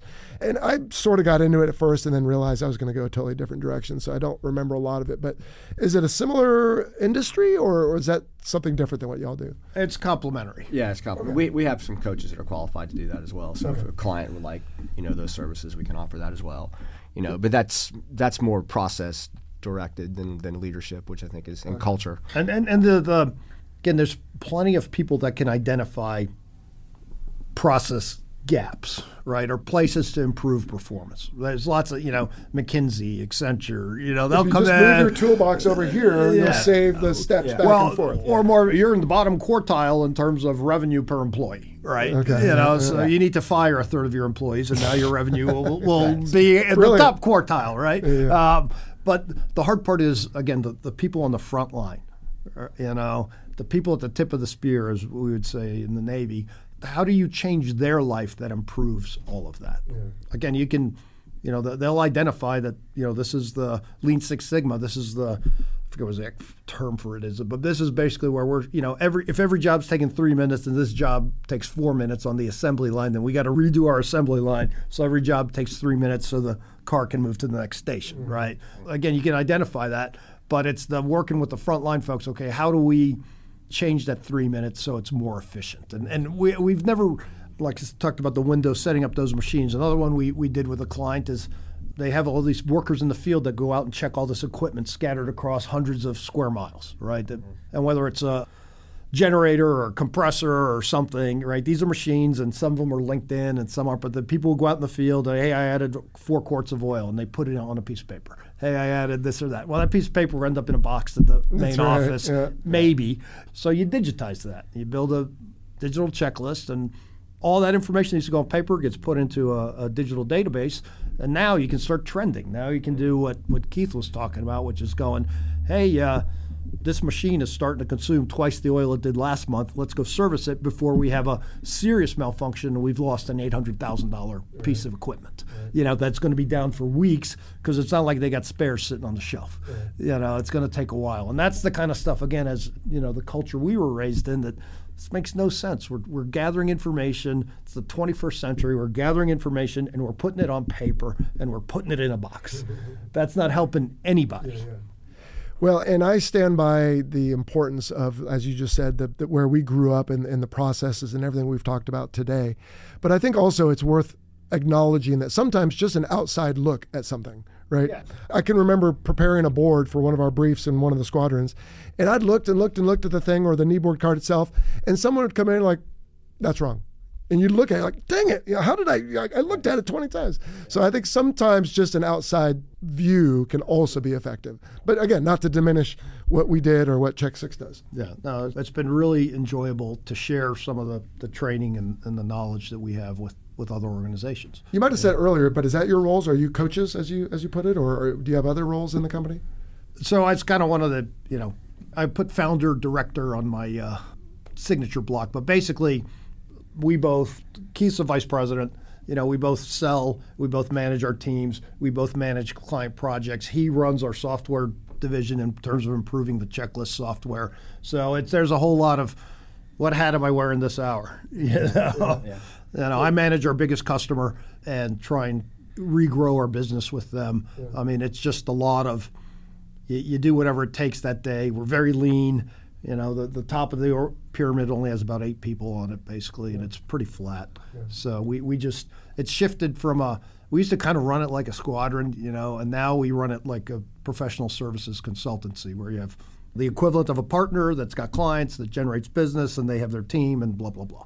Smart. Well, what's the future for Check 6? Is it more of the same, or are they looking to branch out in any new directions, or... Well, I think as much as you're willing to share. Well, yeah, I mean, I think from a technology standpoint, we're really focusing on analytics, and we're looking to see how machine learning can help improve the processes that our clients use it around our digital checklist tool, right? So it's really interesting what we've seen so far in terms of being able to see patterns that the three of us wouldn't see. We do a little bit of machine learning on top of some of our dashboards, and it's really interesting how you can improve processes for clients. I could think, right, if I were hiring you as a company, I would want you to be sort of on the leading edge of some of these things, right? If you came in and you had paper products, you might say, well, who are these guys? Right. Maybe they're not from Dover or they're not the pros, but so all right, so that's what keeps you up. So all of our coaches use our digital checklist tools now. Yeah. Okay. So. But again, you're like machine learning is the better term for artificial intelligence. I think in this example, right? Yeah. But it's I just did a 7-hour drive up to go fishing of all things. But I was listening to Freakonomics, great podcast, and they had a 3-part series on artificial intelligence because I just feel like it's one of those things I don't know enough about, and it was really interesting to learn. And one of the points they made was maybe it's more machine learning, but one of the takeaways from it is it's not probably a lot, like you said earlier, it's not as bad as you thought. It's not as good as you thought. It's probably not going to kill us all, but we're probably not all going to just be able to turn into Wall-E people and just sit around and do what we want and get old and fat. But it is going to change things, it sounds like. And so you guys are staying in front of that. Yeah, absolutely, yeah. All right. Well, what about the future for you guys? I mean, are you still... You're flying at United, you said, but you're not doing any F-16 stuff, are you? No. Because can you stay at a guard unit like for almost forever? You can stay, in theory, you can fly till you're 55 in the guard. But now I got to a point where it was done enough, seen enough, and it was kind of, and it was kind of like, this, I would tell you this, if there's an opportunity to go to my parents' homeland and help out with F-16s, I'd be right on top of it. Well, we should mention that we're recording this at the end of October. And Ukraine. Ukraine. Oh, well, hey, they're getting F-16s. They are, in fact. Yes, they are. Okay. So anyway, there's, even if it's not in the flying role, just I think a lot of Americans ended up over there. Yeah, a couple have been killed. Yes, but that was, it's been fascinating to watch the speed and the effectiveness of a lot of their weapons employment. And putting harms on Fulcrum. Yeah, putting harms on Fulcrum, putting Storm Shadows on Su-24s. I mean, they are doing some, and just the whole, I mean, for all of us that are, military professionals and understand, or thought we knew how a war may be fought in the future, we have now seen the war of the 21st century that drones, nothing is safe anymore on the battlefield. That's right. Nothing is safe. And the other part is, which we know this, and the Ukrainians do not have air superiority. So therefore, to attack without air superiority is almost impossible to attack effectively. That first column they sent with, a couple Bradleys and a couple Leopard tanks, 2 Ka-52 helicopters popped up and popped them from 5 kilometers away with laser-guided missiles, right, and just knocked them out. And again, if you don't have air superiority, it's really hard to attack. What are the Ukrainians literally doing now? Driving their vehicles up as close as they can, dismounting troops and having them clear trenches on foot, right? That's where they're at, and that's why the offensive is so slow, because the minute you go behind the FLOT, the forward line of troops, you're a target. A vehicle is a target. So it's just been fascinating to watch that.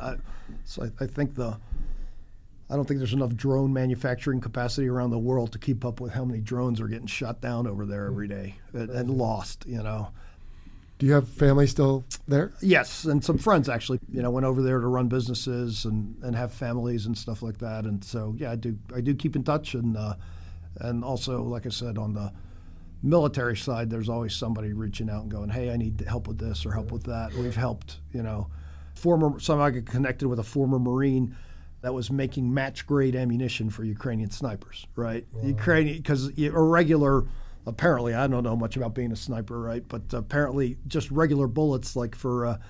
they're just not accurate enough. They're not accurate enough because the ammunition isn't made precisely enough, and so that's the kind of stuff that there's literally thousands of people all over the world that are doing what they can to help. We have some patches on the wall behind you from an Air Force fella who sent them to me because I promoted his effort to take old flight gear and send it to the pilots. So we sent in. We put it on our social media, but we had people send in old flight suits, old boots to keep their aviators dressed and going. So he sent me a couple things to put on the wall back there. Got like cruise boxes somewhere full of that stuff. Let me know later. I'll get you the information. I don't know if they're still taking it. I assume they are because they're still fighting. Yeah, and they're still training lots of people. I mean, they have attrition like everybody else. And they also, you can't, let's say, okay, I'm going to pick 5 of my experienced combat pilots and send them to Belgium for 4 months for Yeah, F-16 to learn, training. yeah. You're losing 5 assets on the front line. Yeah. You know, they're talked to somebody over there a few weeks ago, and he was like, "Yeah, my guys are doing 3 sorties a day." You know, Wow. 2 was hard in training. 3 combat sorties a day? I Yeah. can't imagine. Yeah. Wow. Anyway, what's the future for you? You're going to still do the Chick 6 stuff? Yeah, then? yeah, And- absolutely. I'm fortunately I'm in a position where I like both of my jobs. I like flying planes, and I love doing Chick 6, and I love, you know, Chick 6. We've paid over $100 million in wages to military veterans in our history. I would think you're primarily a military veteran. Yeah, 80 or 90% of our Yeah, folks, wow. like I said. So it's our military veterans. So that's probably the proudest thing I have, is that we've, you know, whether people are still with us or have moved on, or, you know, industry cycles, sometimes people had to, you know, I had to let some people go, and that's hard, letting some of your friends go. Yeah. That's one of the hardest things I've had to do. But it's the fact that folks come in, they get a good transition, you know, into industry or whatever, and that's been, like I said, we've been extremely proud of that.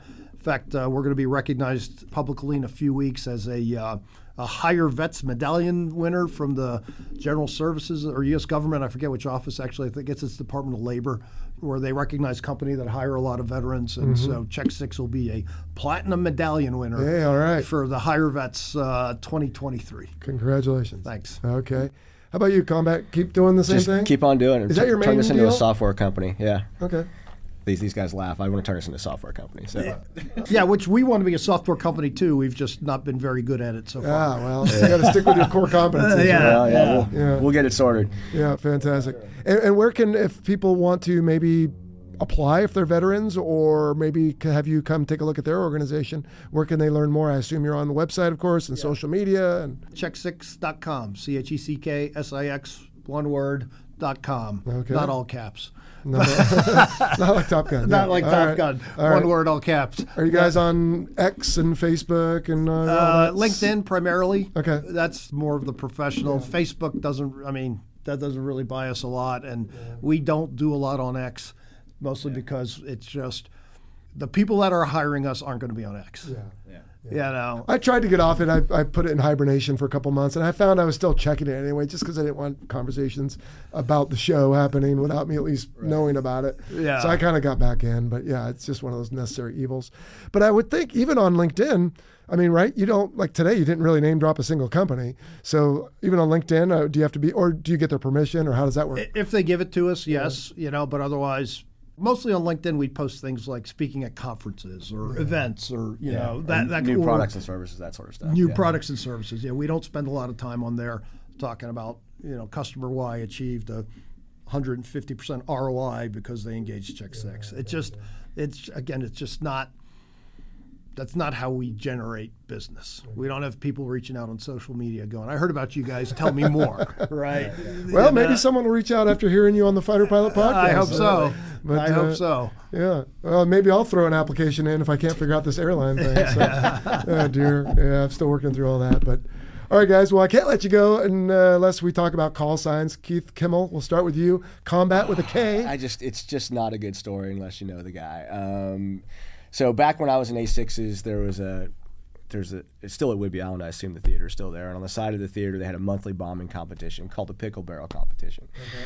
Right, so you'd go out and it was your first run, your first 2 runs of the month, and there was a different target each time. There's tactical targets at Boardman Range, right? So you'd fly like the 1350 down there, you drop the bombs, they'd tell you whatever your scores were, and you fly the 1355 back. So That's the terrible the level. The low level number. Yeah, sorry, the low level. Yeah. You know, the magic ride up there that everybody likes, right? So I just joined VA 196, and I'm coming back from the gym with a friend of mine. I'll say his name, Sam Gurton. And we drive by the theater, and Sammy had just won the competition the month prior.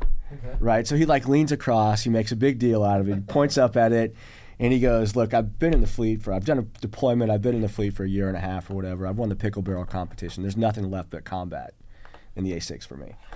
I didn't know much at the time, but I knew that was wrong. So I just kind of, yeah, okay, whatever. And I start kind of razzing him about it. And then that afternoon, I go fly, and I come back, and Sammy has completely spun the story around to whereas I was the one saying that there was nothing left in the A6 as a new combat. person. As a new person. Right? So I tried to pretend like, yeah, that's great. I love it. That's awesome. call me that. Of course. It stuck. So All right. there you go. Well, but also you have the K of Keith, the K of Kimmel, Yeah. the K of the combat, because they just wanted to probably yeah, raise you about exactly, that. Yeah. All right. Yeah. So. But I just now realized, so you were in a VA, then a VF, and then a VFA? Mm-hmm. I think that might be a first on the Yeah, Fighter Pilot podcast. clean living. So Yeah. there you go. Just That's means cool. I'm old. Actually, no, I don't think Paco Carici was in a VFA. He went VAA, VFC, or VF. Anyway. Well, BG went Brian Garrison, if you know him. So Yeah, he was that's right. So he was VA, did VF, and then I was his okay. XO in 103. Yeah. Yeah, outstanding. All right, and Yarko Sauce, JJ with both perioded. Yeah. So I've had 4 different names, but so again, my family's from Ukraine, right? All right. My legal name is Yarema Sauce, right? But when I was a kid, my parents, when I went to grade school, because this is in the late 60s when I started school, and having a weird name was not common in America at that time, nor culturally, So I went as Jerome John. I hated that. Jerome John. Yeah, Sauce. I hated that name. It was not me. Everybody knew me, called me Yarko. In college, I legally changed my name back. Yarko's short for Yarema. Yarko's like Jim for James. Okay. In Ukrainian. All right. So I got to college before I started my Navy career. Got my name legally changed. Went through the Navy as Yarko. My Air Force call sign was Yarko. So when I run into people, I know when I knew them based on what name they use on me. Okay. But then as we got to the oil field and after the military, my wife's like, hey, that's just too hard for people. Yarko's a hard name. Military's used to call signs. So when we moved down south, I became JJ. And that's my Czech 6 call sign, I like to say. But again, in the company, people who know me, they call me Yarko.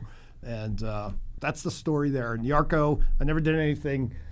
They just couldn't think of anything. And when I was in the Navy, nobody could come up with anything better than that. Yeah. That's how I knew you. In fact, I thought until about a week ago, getting ready for this, that you were maybe initials were JJ, last name Sauce, call sign Yarko. I was that. Yeah. No, so, I know. I like I said, I just changed.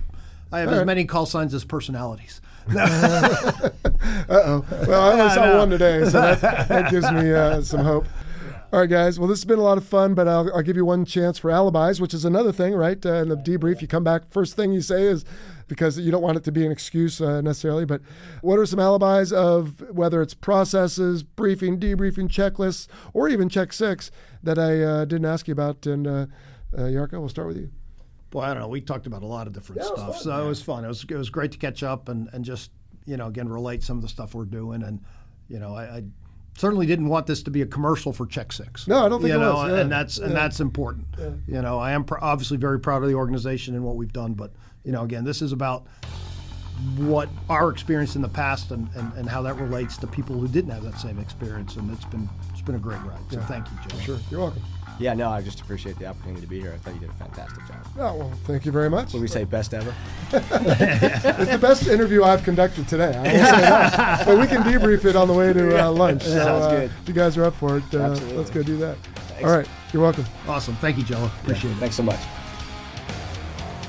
This episode of the Fighter Pilot Podcast is adapted from a studio interview conducted at the Circle Air Group FBO on Gillespie Field in El Cajon, California.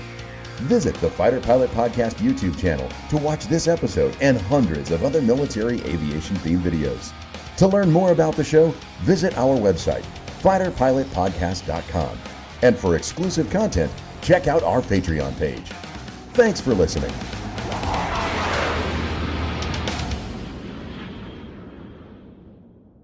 Thanks to our title sponsor, National University. National University is committed to supporting veterans, active duty personnel, and military families through flexible online courses and master's and doctoral programs in high-demand fields, providing excellent career advancement opportunity. National University is a yellow ribbon school that proudly accepts the post-9/11 GI Bill and goes the extra mile by offering additional assistance to cover expenses that may not be covered by the GI Bill. To learn more, visit nu.edu/veteran.